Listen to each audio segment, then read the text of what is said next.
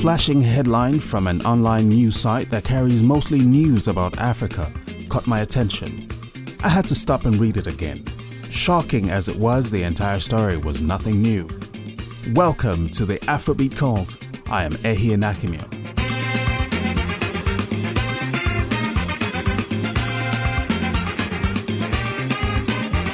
We are constantly celebrating the life and times of Africans and people of African origin from around the world, with education, entertainment, business, health, and other key areas of growth and development as focus, the core issues that affect lives every day. Now, before you send the crucial cash lifeline back, hold on a bit. Find out here the 3 top most trusted money transfer apps in the world, especially when you need to send that crucial cash to help support the people you love anywhere in the world.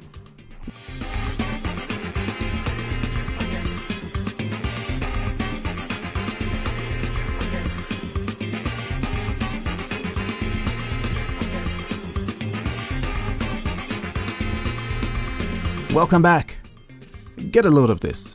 The headline screamed, "The Federal Republic of Rape and Sexual Assault." What are they talking about? They must be talking about Nigeria. Could this be the truth though? Nigerians are fiercely proud people. Would they be accepting of such a blanket tag? Certainly not every Nigerian is a rapist. The body text went on to say, I'm quoting this now, Nigeria's news industry has in recent days been flooded with reports of alleged rape, sexual assault, and defilement. Day in, day out, new cases of rape, defilement, and sexual assaults are being reported in Nigeria. One unfortunate alleged rape incident resulted in the death of a 22-year-old first-year student from one of Nigeria's prominent universities named Vera Omozuwa. Omozuwa was allegedly attacked while studying within a church building in Edo State. Reports suggest she was raped and killed. Most often than not, victims are killed to silence them. In response, a handful of celebrities like Tiwa Savage have jumped onto social media to wage gender-based violence protests in Nigeria to address the issue. That was the case of a 22-year-old. However, how on earth does one explain a 70-year-old woman being raped? She was allegedly attacked and raped by a 25-year-old truck driver in Nigeria after he forcefully entered the victim's room while she slept, covered up her mouth, and proceeded to have his way with her. How desperate or demented could this young man have been? She was eventually saved after she managed to scream to the neighbors for help. In another vile incident, 4 masked men using the same word from the report I saw online defiled a 12-year-old child in her home. And the list goes on, with names of some local Nigerian male celebrities like D'banj popping up on Twitter as allegedly having forced themselves on women in the past. But of course, these allegations have been vehemently denied. The culture of silence that follows the bitter experience of alleged rape victims is not new in Nigeria, or the whole of Africa for that matter. It is now an issue because of the access to information and obviously social media. In the past, victim blaming has always been a one-size-fits-all, even amongst the police or authorities who should know better. In some East African countries, stories sip through of older men raping children as a cure for HIV/AIDS.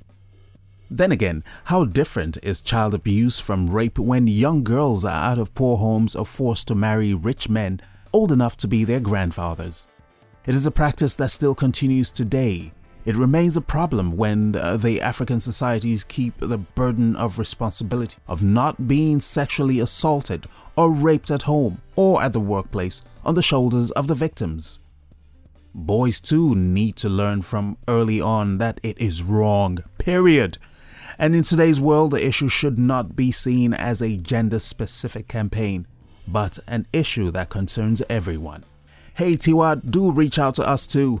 As far as the Afrobeat cult is concerned, this issue is by no means an open and shut case just yet. We will come back to it.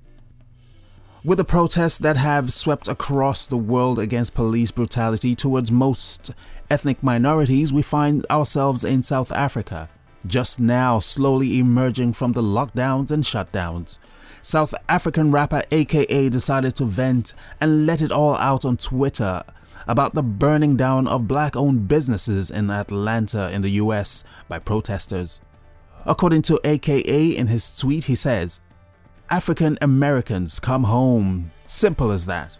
This drew a major backlash from the Twitter sphere, reminding AKA about xenophobia of South Africans and how they treated even their own African neighbors that stood side by side South Africa all through apartheid.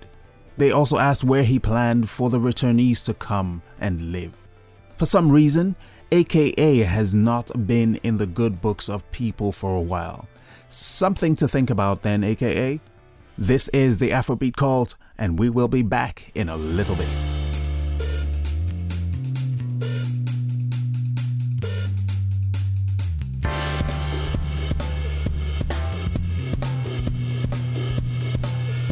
Welcome back. Hey, let's talk money now. Let's talk about mobile money. It's true, money makes the world go round. It always has and probably always will. At a recent Pan-African panel, President Uhuru Kenyatta of Kenya rightly observed that Africa is not the problem, but through partnership we can be a solution. His strong focus was on wealth creation and support for small-scale markets by world economic powers. There are about 30 million Africans living in the diaspora. The amount of wealth they create and contribute to the African continent is about $40 billion sent home to their families and communities every year. In order to do that, most of them avoid the often insane charges from direct bank transfers. That's where the electronic transfer companies come in. In our reckoning, the 3 top apps that are seemingly the safest. Mind you, this is not a plug for any of them. It's based on questionnaires and recommendations by those who have and are currently using these apps to send money home to their families in Africa. In no particular order, we've got World First Money Transfer, the first international money transfer app for wearables, like on your wristwatch for instance, has a no-fuss attitude payment. And payments can be made using just a couple of swipes or even voice command. It'll keep you informed too, letting you track payments and find out how much you're saving compared to using a bank. It's currently available for Android Wear with an Apple Watch equivalent in the works. Number 2. TransferWise Money Transfer. It gives users interbank rates and charges a small fee, usually below 1%, claiming to be 90% cheaper than banks. If you're already a fan of its service, download the app to make transfers on the move. Like World First, it also shows you how much you've saved by using it, so you know you've got a great deal there. It does, however, have a slightly limited reach. TransferWise isn't in every country yet, but if you're transferring money to Europe, India, or the USA, it could very well be your go-to choice for a good deal. And finally, World Remit Money Transfer. If you need a flexible provider that's truly global, World Remit might be the app for you. This provider lets you send money to 110 destinations in 50 countries across the world. Or if you prefer, you can arrange a cash pickup, mobile airtime top-up, or have the funds sent to a mobile wallet instead. And that's that for that. We are absolutely grateful you stayed with us through this show. More to come very soon. As part of our upcoming episodes, we will be taking a look at Africans who actually went back home, as AKA had suggested, and how they have fared so far. This is the Afrobeat Cult. You can also find us on most platforms. Take care. Talk to you guys soon.